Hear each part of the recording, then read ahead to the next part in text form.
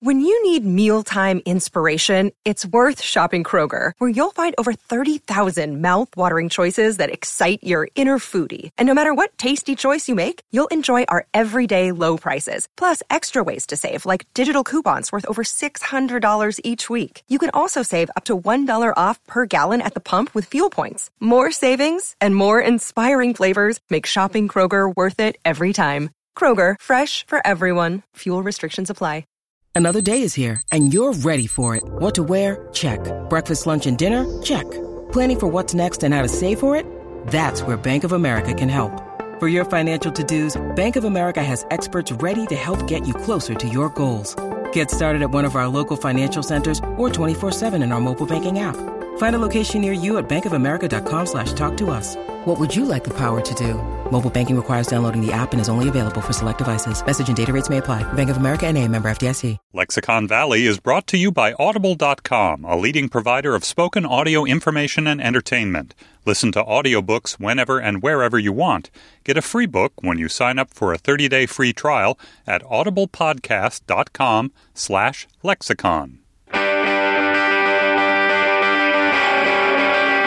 From Washington, D.C., this is Lexicon Valley, a podcast about language. I'm Bob Garfield with Mike Volo, and today, episode number 23, titled Good is Up, wherein we discuss a very powerful metaphor that we've all grown to despise. Hey, Mikey. Hey, Bobby. How you doing? Splendid, thank you. Yourself? I am also splendid. Splendid as well. That's high splendosity between us. What do we got? I'm going to start, as I often do, by reading an iTunes review. In this case, I need your help deciphering it. You ready? Mm-hmm. It's from Strosky. I am threatened by Lexicon Valley's originality. It is so crammed with authenticity, my brain realizes how much work it has to do to provide context for what I'm laughing at. Now, it's clearly a compliment of some kind. I get that. But when I read this review to Laura, my wife, who is probably the smartest person I know. Well, Mike, everything's relative. Come on, she's probably the smartest person you know, too. Well, I'll give you that. I'm sorry, proceed. She was confused by the phrase crammed with authenticity, as was I. So please explain. Well, as you know, I spent a lot of my time in the world of marketing, where authenticity is deemed a very valuable commodity, kind of like, chromium. And many people believe that the way to achieve authenticity is to create it, to sort of contrive it. No, it's not quite authentic enough. Can we put more authenticity in there? And I wonder if he's kind of making fun of us. Or maybe this person, he or she, thinks that what sounds so casual and genuine in our broadcast is actually the result of all kinds of behind-the-scenes effort to create the illusion of casual talk. But, boy, that's not the case. No. I think what confuses me is that there's the implication of some kind of causal relationship here, right? That Lexicon Valley is crammed with authenticity. His or her brain realizes how much work it has to do to provide context for what they're laughing at. I'm not sure what that causal relationship is exactly. I fear I cannot shed light, but I'm going to take this as a genuine compliment, perhaps a little overwrought, in which he's saying that there's so much going on and yet presented in a non-stentorian, non-pedantic way that he just really has to concentrate to enjoy the fruits of our labors. Or not, or maybe he just thinks that we're pompous jerks and is being ironic. Well, I think I'm going to choose to interpret it the former way. That sounds great to me. All right, today's episode. Here in the United States, if you've been paying attention to the news during the past several weeks, there are two words that you've probably heard over and over and over. It's what they call, for good reason, this fiscal cliff. There will be no deal to avert going over the fiscal cliff. Look, if we go over the fiscal cliff, it will be very bad, hugely negative. So what is the fiscal cliff? I guess it's time I explain to these good people the upcoming fiscal cliff. Yeah, 5 voices on the fiscal cliff, 2 of whom were cartoon characters. The last one was Mr. Burns. Who is number 3? That's Lloyd Blankfein, the CEO of Goldman Sachs. Yeah. He sounds like Dustin Hoffman in Rain Man. I can't believe this is the guy who is the sinister kingpin, robber baron, puppet master of Wall Street. It sounds like a character from Top Cat. Anyway, they're all talking about the same thing. The, what do you call it? Fiscal cliff. Exactly. And, you know, we're not going to debate the politics or the economics of the fiscal cliff, but for the benefit of those who either don't live in the U.S. and therefore haven't followed this or just don't know, can you, Bob, very briefly describe what the phrase fiscal cliff is shorthand for? Yeah, it is an automatic series of draconian spending cuts and parallel tax increases, which automatically go into effect if the Republicans in the House of Representatives and the president cannot come up with a grand bargain or even a petty bargain about spending and taxes in the next few days, actually. Yeah, a couple weeks. And we should point out that the phrase the fiscal cliff was used back in February of this year by Ben Bernanke. He's the chairman of the Federal Reserve. He used it during testimony in front of the House Financial Services Committee. Here's what he said. I think you also have to protect the recovery in the near term. Under current law, on January 1st, 2013, there's going to be a massive fiscal cliff of large spending cuts and tax increases. Now, Bernanke didn't coin the phrase. It's actually been around for years, and a lot of people have misreported that. But it was his invoking of it this year in connection with this particular set of circumstances that pushed it into common use in the media, and since the election ended, it's pretty much all we hear. Something you hear almost as often is the qualification that it's not really a cliff. For example, what if the fiscal cliff turns out to be more of a fiscal speed bump? The reality is that the cliff is really more of a slope. Is it a cliff, a curb, a slope? EPI wants to call it an obstacle course. So here's the question. If it's widely agreed that a cliff is not the right metaphor, why do we like it so much? But wait, don't actually answer that question. First, I want you to forget about the fiscal cliff. Okay, wait a second. It's forgotten. No. Don't think about elephants. What were we talking about? I've forgotten. We're not talking about the fiscal cliff right now. We're talking about metaphor. There has been research that suggests we use metaphors in our speech about once every 20 to 25 words, which averages out to about 5 or 6 a minute. I spoke recently with James Geary. He's the author of a great book that came out last year called I Is an Other, The Secret Life of Metaphor and How It Shapes the Way We See the World. He told me that based on his casual analysis of things like newscasts and political speeches and even ordinary conversations, that we, as he put it, woefully underestimate just how prevalent metaphor is. Here's Geary. I would venture to guess that there's probably 2 or 3 metaphors for every 10 words that we use. So that gives you an indication of just how pervasive metaphor is. And it's pervasive because whenever we talk about anything abstract, our feelings or concepts, ideas, intuitions, anything that's not literal, we have to use a metaphor to describe it. No, when he's talking about metaphor, he's not really talking about literary metaphor per se. You know, when you're really self-conscious about it. I wandered lonely as a cloud that floats on high or vales and hills. He's talking about just colorful language, which makes an abstract idea more accessible. Yeah, the sort of literary metaphor that you're talking about is something like all the world's a stage and men and women merely players. That would stand out as metaphor, as a kind of poetic equating of 2 relatively disparate things during any conversation. What he's talking about here, though, is something so embedded in our language that we don't even notice it as metaphor. Here again is Geary. So when I say, I see what you mean, I see, literally, absolutely nothing. But in every culture and every language around the world, seeing, actually visually perceiving something, is equated with intellectually knowing something. And the similar expression is, I hear what you're saying. I see what you mean, I hear what you're saying.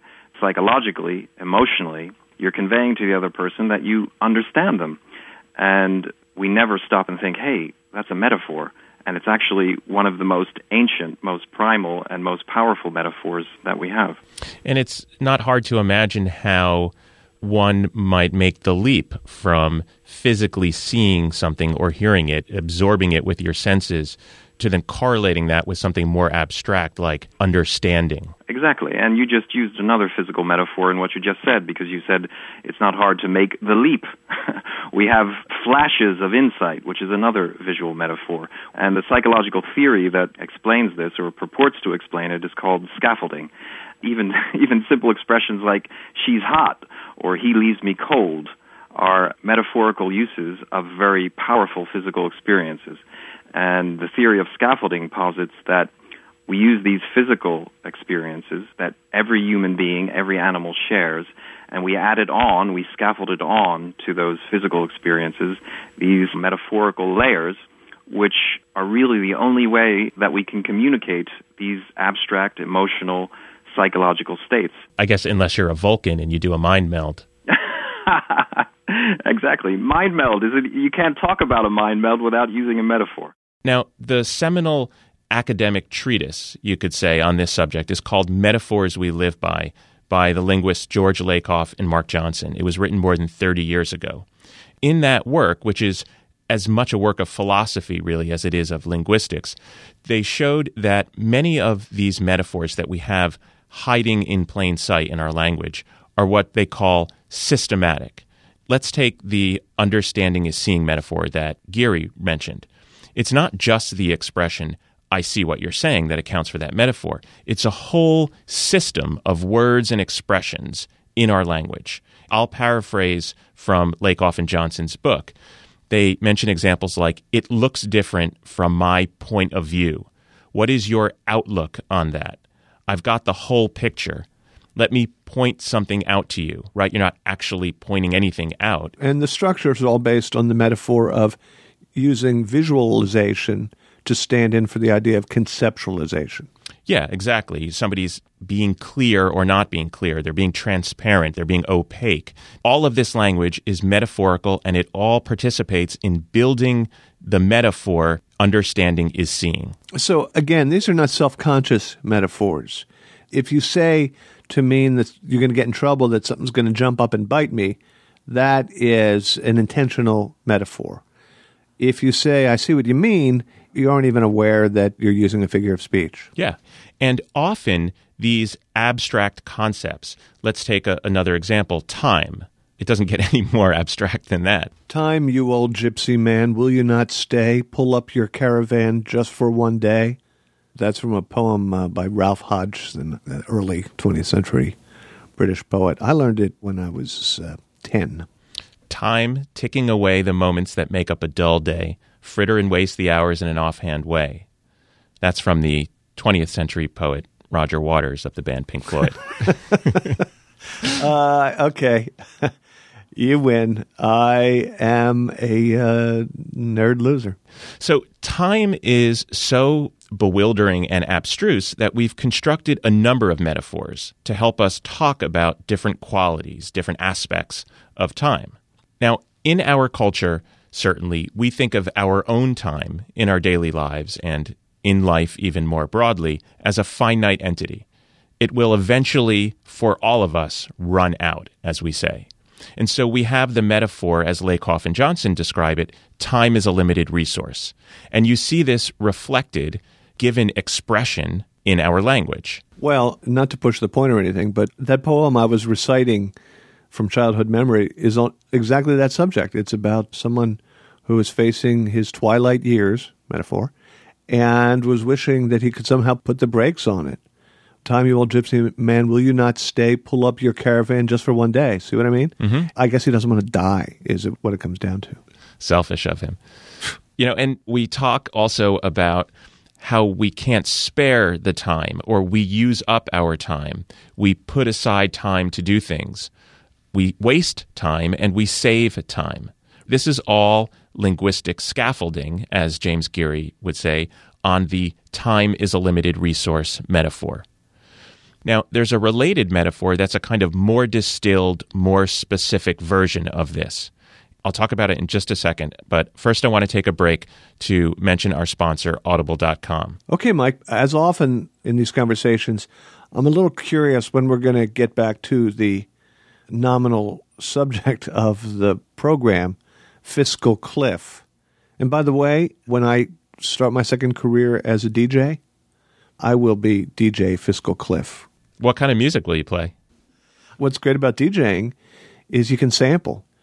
A little Jay-Z, a little Usher maybe, and I think maybe Lloyd Blankfein. I could dance to that. Fiscal cliff. It will be very bad, hugely negative, very bad, hugely negative fiscal cliff. All right, I was going to mention our sponsor, which of course is Audible.com. Audible is the leading provider of premium spoken audio information on the internet. You can choose at Audible's website from more than 100,000 audiobooks. Audible has a special offer. If you sign up for a free 30-day trial membership, you get one free audiobook of your choice. I often make a recommendation, and we're talking about time right now. There's a great audiobook version of H.G. Wells' The Time Machine. The whole thing runs only about 3.5 hours. That's unabridged. It's not a long book. And it's read by a guy named George Eustace, who has a fantastic kind of stately British accent. I really love the book, and I love the audiobook version of it. So if you go to audiblepodcast.com/lexicon, you could sign up for this free trial. You could get The Time Machine as your free book, or one of literally thousands and thousands to choose from. Your membership also includes a free subscription to either the New York Times or Wall Street Journal Daily Audio Digest. Give it a try. Use the URL that Audible set up for us. It's audiblepodcast.com/lexicon. Nice work, Mike. Now, at the risk of doing something precipitous, you were going to get us back to Fiscal Cliff? We're still far from the cliff. I mentioned that there's another more distilled version of the time is a limited resource metaphor, and that, of course, is time is money. Oh, like there's an expression, time is money. Yeah, and there are a whole host of phrases, again, in our language that help to sort of build this metaphor, right? We spend our time well or poorly. We budget our time. There may be something unforeseen that costs you time. We talk about borrowed time and about investing our time in someone else. If you've noticed, these systematic metaphors take the form of X is Y, where X is the relatively abstract idea or concept, and Y is the more physical, visceral experience or idea that is the basis of the metaphor. Understanding is seeing. Time is money. Economy is topography. You really want to get to the fiscal cliff, don't you? I just thought maybe eventually. No, just go ahead. So we talked about time is a limited resource and time is money. There's still another metaphor that gets at a somewhat different quality of time. And I'll give you a hint. This is a quote by Virgil, the Roman poet, an English translation of a quote by Virgil. But meanwhile it flees. Time flees irretrievably while we wander around, prisoners of our love of detail. It's a great quote. I love that quote. But you see what I'm getting at, right? Tempus fugit. Come on, Mike. I know I'm slow, but I see no reason for you to swear at me. The Romans may have said time flees. We say time flies. The metaphor is time is motion. Here again is James Geary. We can see the effects of aging, for example, and we can see a piece of fruit rotting, but we can't actually physically describe the passage of time. And so we use a spatial metaphor to refer to a chronological event. Forward, or what is in front of us, is the future, and the more distant future is further ahead of us. We can't see over the horizon, for example. Time is like a river, and it flows on by, and as it flows on by, the past goes behind us. So for something that's very abstract and very difficult to comprehend, like the passage of time, we resort to some of the most simple physical experiences that we have. Now, as Geary points out, if we had different physical experiences, different bodies, different senses, a different planet, then many of our metaphors would be totally different. So crabs, for example, they walk sideways. If crabs could talk, they would describe progress in difficult negotiations, perhaps, as sidling towards agreement. And they would find that their best days might still be beside them rather than ahead. So you see how our physical experience of the world really deeply, deeply informs not just the way we talk about our experiences, but the actual way we interpret our experiences. And I think that's the sort of hidden power of metaphor. It's not just the kind of clever or flowery way of describing what we feel, but metaphors really shape what we feel. They frame what we feel. They frame what we think. So if Virgil were a crustacean, he might have said, time is lateral, just always so, lateral. I think he was more eloquent than that. Well, when you eat crabs, you also drinking beer, and he was a little drunk. He's just like, time is so lateral. You know the way Verge is. All right, so I just want to recap with what I think is a really helpful structure in thinking about this. We have hundreds of these conceptual metaphors that are reflected in our language. There's a subcategory of them for which the y component of the x is y equation is very tied to our experience as human beings living on this planet with gravity and other physical laws and all of the various limitations and possibilities of our bodies. These are referred to as primal metaphors. Understanding is seeing is a good example of this. A further subcategory of these primal metaphors is what are called spatial or orientational metaphors. Up, down, forward, back, things like that. These spatial metaphors are particularly powerful for us, particularly old, and profoundly influential on the way we think and interact with the world. What leaps to mind is what's good is up, what's bad is down. Exactly. And think about all of the ways that we incorporate the metaphors good is up and bad is down into our language. As Lakoff and Johnson point out, happy is up, sad is down, right? I'm feeling up. That boosted my spirits. We talk about people being in high spirits or something giving them a lift. Conscious is up, unconscious is down. We get up, we wake up, we fall asleep, we drop off to sleep.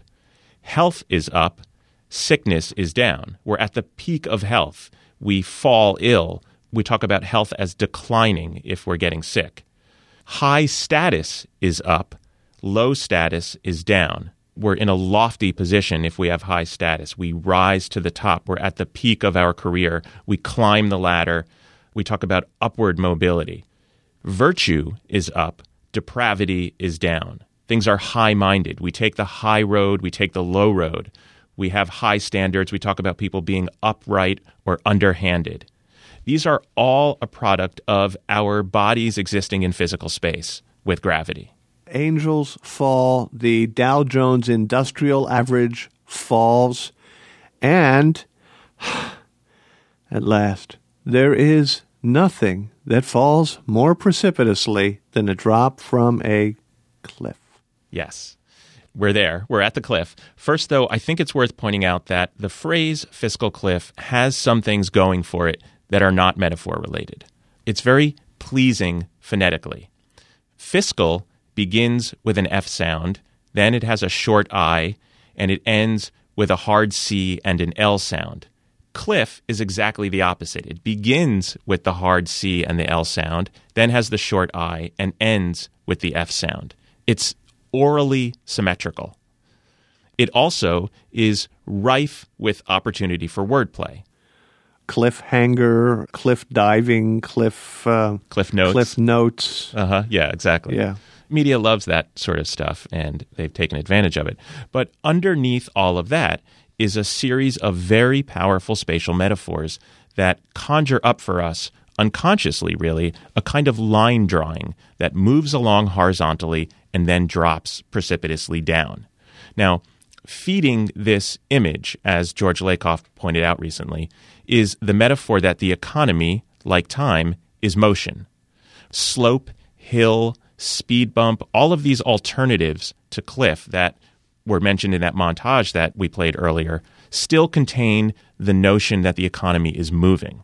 Then we have the metaphors, the past is left and the future is right, which Lakoff says explain, quote, why the diagram goes from left to right when the economy is conceptualized as moving forward.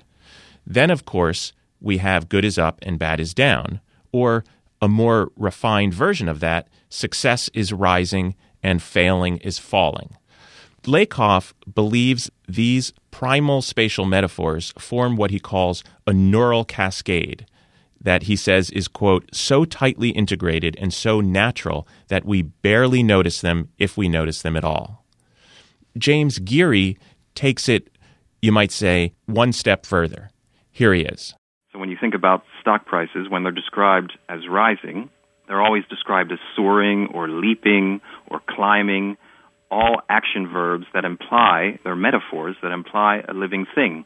But when we talk about house prices dropping like a stone or plummeting, they're all metaphors of dead things. Down is equated with death. Dead things fall down. They drop dead, literally. That's not even a metaphor. And we emotionally equate that with sort of economic death or financial death. So while the fiscal cliff metaphor may be misinformed in terms of its pure economics, the fact that it grabs people's attention is hopefully a good thing. So will there be a compromise? Nope. You don't think so? I think it'll just be another fudge that'll, kick the ball. You can't even talk about this stuff. Every other word is a metaphor. Well, actually, he's got the metaphor wrong. I think they say kick the can down the road, not kick the ball down the road. Well, I think either one would suffice. But, imagine if we were some kind of alien species that lived in zero gravity. Mm-hmm. The idea of up and down wouldn't really have the same kind of cultural cachet that it has for us. Yeah. And I'll tell you something. Google Maps would be pretty much useless. Yeah, then it would be like the Maps app that Apple made. Yeah, not that bad. All right. I guess Apple's never going to want to be a sponsor of this podcast. No, I hope Audible stays with us because we've just crossed one off the list. All right. If you want to contact us metaphorically or otherwise, please write to us at slatelexiconvalley@gmail.com. That's slatelexiconvalley@gmail.com. You can find all of our past episodes at slate.com/lexiconvalley. Please subscribe to our podcast in iTunes, where you can leave a rating and a review. I want to thank James Geary. His fantastic book is called I Is an Other, The Secret Life of Metaphor and How It Shapes the Way We See the World. I also want to thank Andy Bowers, the executive producer of Slate's podcasts. All right, Mike, this was an eye-opener. I'm just beginning to get my head around it. What's the matter? We done here isn't metaphorical enough? All right, let's just stick with that. We done here? Yeah, we're done. Later, Gator.